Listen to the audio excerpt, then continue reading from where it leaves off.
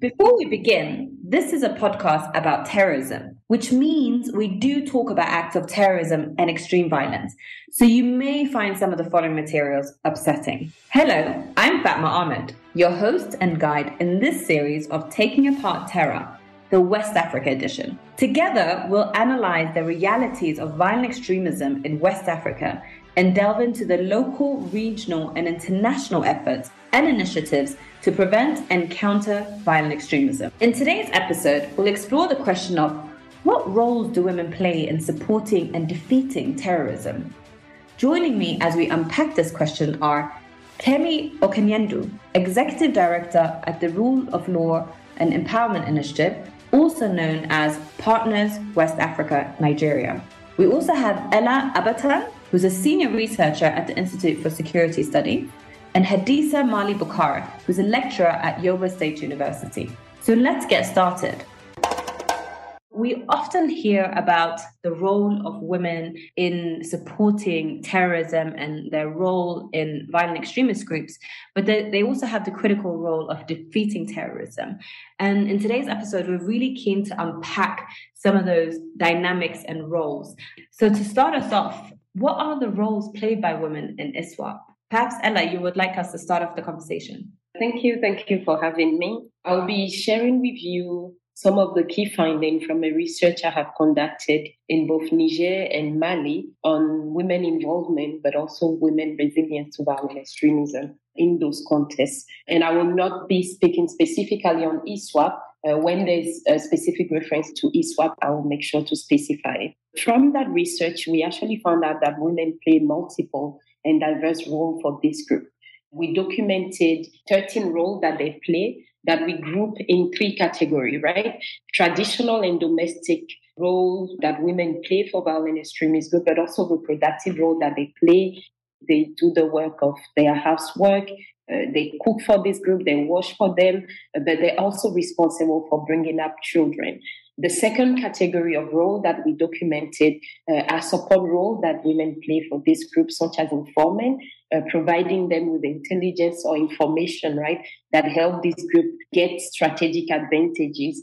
But they also recruit for them. They help them source resources, whether basic necessities such as food, medicine, but also material that this group use to make improvised devices, for example, fertilizer that they use to make improvised explosive devices. So the third category of role that we documented, our operational role that women play for violent extremist group, whether in Mali or Niger. They act as scouts or armory attendant, and sometimes they also deploy as suicide bomber.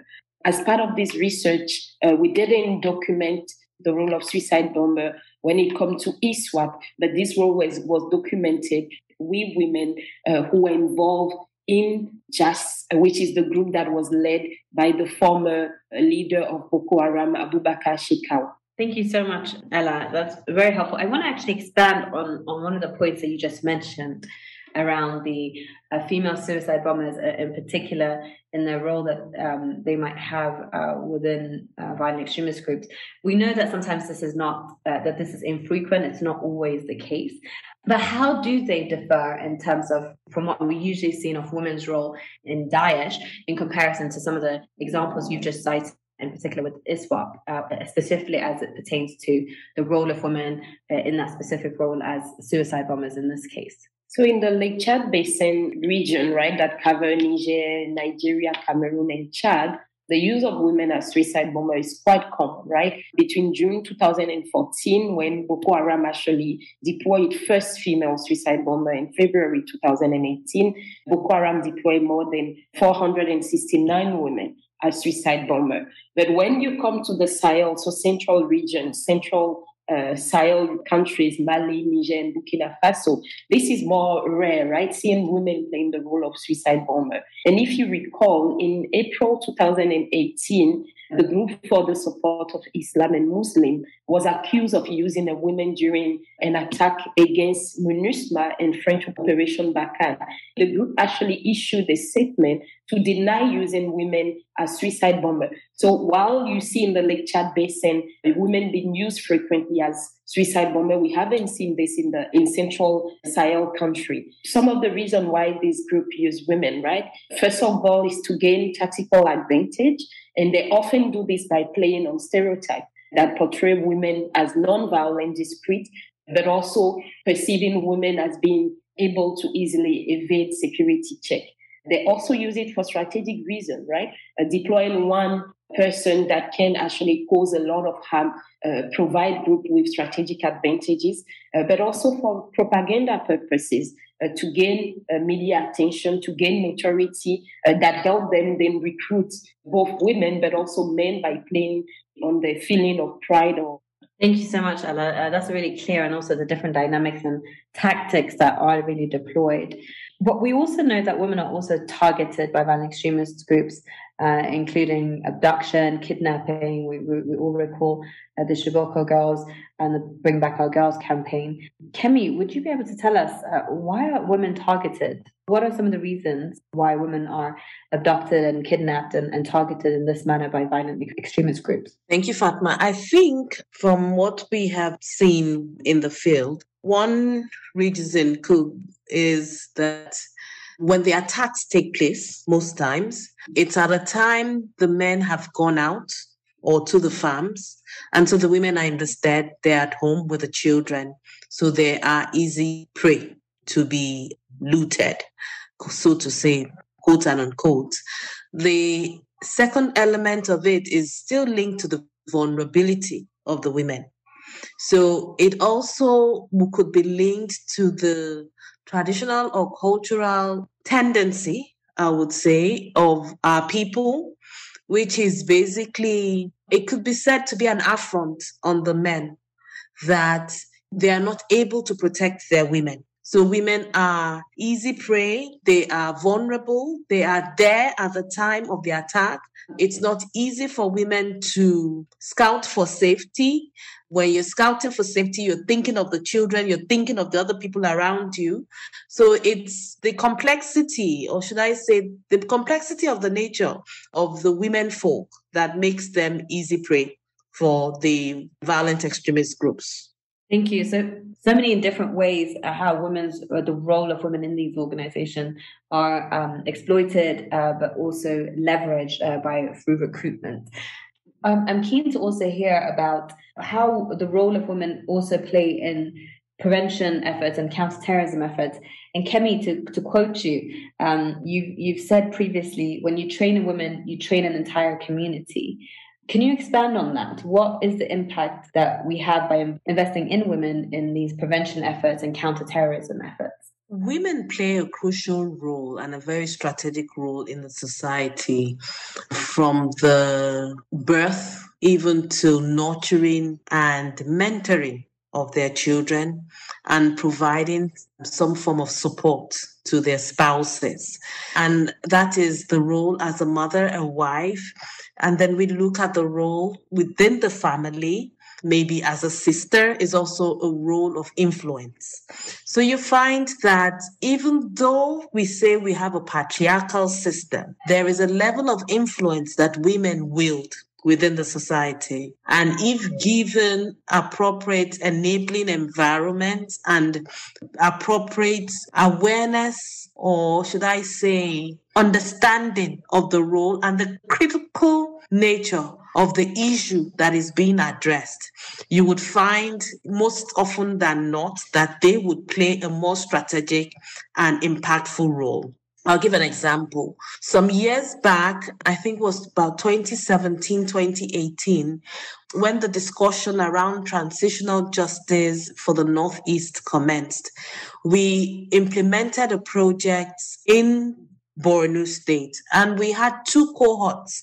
The first cohort was all men, talking about, is it time for us to move forward, and what is the appropriate way, or what are the appropriate steps to be taken to move forward?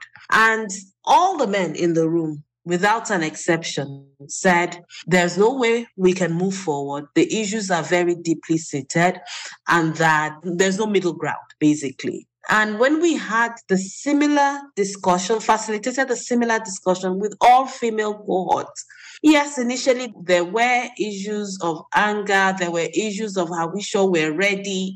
And then they started raising certain fundamental issues that we're having our daughters who have been kidnapped returned. They come back and they don't come back alone, traumatized, but they come back with a baby in their hands. One, at times two. And for those that were mothers that had daughters that had come back with children or with babies, they were not happy with the way the girls were being ostracized within the community. They were not happy with the way their grandchildren were being ostracized within the community. And because of that, they're asking what's the way forward. So it was easy for us to discuss with this cohort of women the elements of transitional justice, the elements of communal healing, the elements of moving forward post the conflict compared to working with the men. This is a good example for me of when we say, when you educate a woman, you educate a community. And like we've said this since the beginning of this podcast, that you find women are influencers and women have a way of even the influencing role of women is what you see on the other side of ISWAP, that they're being used to recruit others. So it's the same elements or the same approach that is now being used on the other side for them to tell the story and for them to get other people on the side of the government, quote and unquote, or the side of the community to move forward. No, thank you so much, Kemi. And clearly is showing the vast range of how women play, but also concrete examples of some of the challenges that exist in reintegration. But before we go into the reintegration discussion, one of the things I'm interested in hearing more of, and perhaps Ella, you could come in here, so we've heard about also in terms of when it comes to prevention efforts, right? The women are the ones in the market, and they are also within the family units where they can see where there's early warning from the beginning and they are aware of things that are happening. Could you expand from your own perspective of how you see the role of women across the spectrum from prevention and counterterrorism, but also in its role as well within these groups? So one thing that we did as part of the research I coordinated was also to look at the situation of women living in contexts where violent extremist groups are present, operate, and sometimes recruit, including forcefully, to actually ask those women who live in those contexts and who didn't join this group, why they didn't join, and what are some of the strategies that they put in place to avoid finding themselves in this group. And we realized that women are already playing an important role at the community level, right? Some women don't join violent extremist group, and this is something that we need to keep in mind when we think about solutions. Some women join, some women are forced to join in those contexts, but other women, they make the conscious choice to not join this group despite all the risks related to not making choice in area where violent extremist groups are present and where women are often targeted for recruitment. Other women also are building what Kemi mentioned about the positive influential role that women played in community. Some of them, we spoke with many women who actually influenced their relative, whether husband or kids, decision not to join a violent extremist group or encourage them to leave the group by promising them that they will be integrated in society once they leave those groups. We had cases, for example, where women, but also men told us that their mother or their grandmother threatened to curse them or to disown them if they join whether Boko Haram or Katiba Masina in Mali. And because of that, they took the decision not to join this group. So I think it is very important that beyond looking at women as victims, they are victims in contexts where these groups are active, but they are also actresses, right? They are actors. They play both negative but also positive role, and they need to be taken into consideration in all decision-making processes, right? Both in understanding, but also in preventing, responding, and evaluating impact of the responses that have been implemented to either prevent and counter violent extremism. Thank you. No, absolutely. And you all reinforce such important points. And, in other episodes within this podcast, we have explored, how women are stigmatized during reintegration processes. But also, as Ellen, you also rightfully just mentioned now, it's also in terms of when they do join these DDR programs, they're seen as wife of combatants and perhaps not given some of the services and provisions that are needed and to support them. So what would be some of your recommendations, given some of the challenges that exist within these communities, to ensure that we are integrating women back into society well, and that we're also ensuring that in these DDR programs that we are having a gender lens and also putting women first? What would be some of your reflections and recommendations in this regard? I think the first thing is that we need to go beyond simplistic understanding of women's experiences in context of violent extremism. We really need to question and go speak to those women who are living in those contexts to hear about their experiences, their lived experiences, and not make any preconceived idea about why they are joining or not joining those groups. No, thank you so much, Ella. Kemi and Hadisa, would you like to compliment? Thank you very much. I think there should be a bottom-up strategy that will be engaging women in violent extremism efforts. And that will now give them an opportunity for them to now engage themselves. And then the creation of that is that they should be placed in a high situation where they will create a network that are resilient to violent extremism, especially mothers, teachers, and then our learned people, so that they can be able to now use this as a resilient effort. Thank you, Hadisa. And as we're coming towards the end of this podcast, I've heard a lot of things that you guys have emphasized, that we need to first go beyond the simplistic understanding of women, move away from assumptions, the importance of education of women, which also can be used in, counter narratives and communication efforts in terms of prevention. And this very important point that you just made, Hadisa, around, the challenges of lack of inclusion and that we must ensure equity. So for those listening on this podcast and really a better understanding the role of women played in violent extremist groups in ISWA, but also in prevention efforts, what are some of the key takeaways and messages that you want to ensure that we leave the listeners with? Kemi, do you want to start us off perhaps? Yes, I'll say that for me, it's the 3 Ps at the heart of P1, and that's participation, partnership, and protection. There has to be a way of ensuring effective participation of women across board in policy making and in implementation and even in brainstorming to identifying issues that need responses. And in doing that, it's also looking at that brings us to partnership. So partnership in the sense that even I hear my sister Hadiza say, yes, some women are not educated, but at a certain level, we do not need high-level education. What we need is understanding of the issues and comprehension of the system and how this system can be used to address some of the peculiarities of some of the challenges that are on ground. And in able to do that, positive discrimination needs to come into play. And finally, once we have the partnership, participation, positive discrimination processes in place, we're bound to have an inclusive system that would ensure effective protection, not lip service protection, across board for women, girls, and any other person that is vulnerable to violent extremism. Thank you. Thank you. Very clear, especially as eloquently put, participation, partnership, and protection. Sister Hadisa, would you like to go next? Yes. I think women should also have equal access to educational opportunity to become better agents change. And that is what, though my mentor, which is Sister Kemi, which we've worked together in partner in your base, I'm one of their facilitators. I agree with you. It's not all that you should have this high education, but you should be aware, understanding of what is happening in society so that we can be able to change the society. So they can be good agents if they are well educated. Thank you. Thank you so much.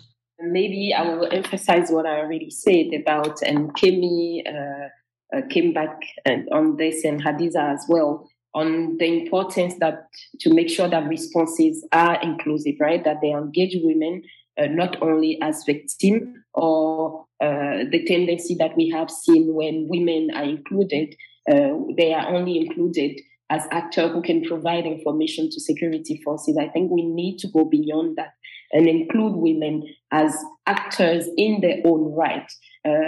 Make sure that their needs are taken into consideration in any decision that are taken, in any responses implemented, and they are also included and they play key role in the implementation of security responses, security matters that also affect them.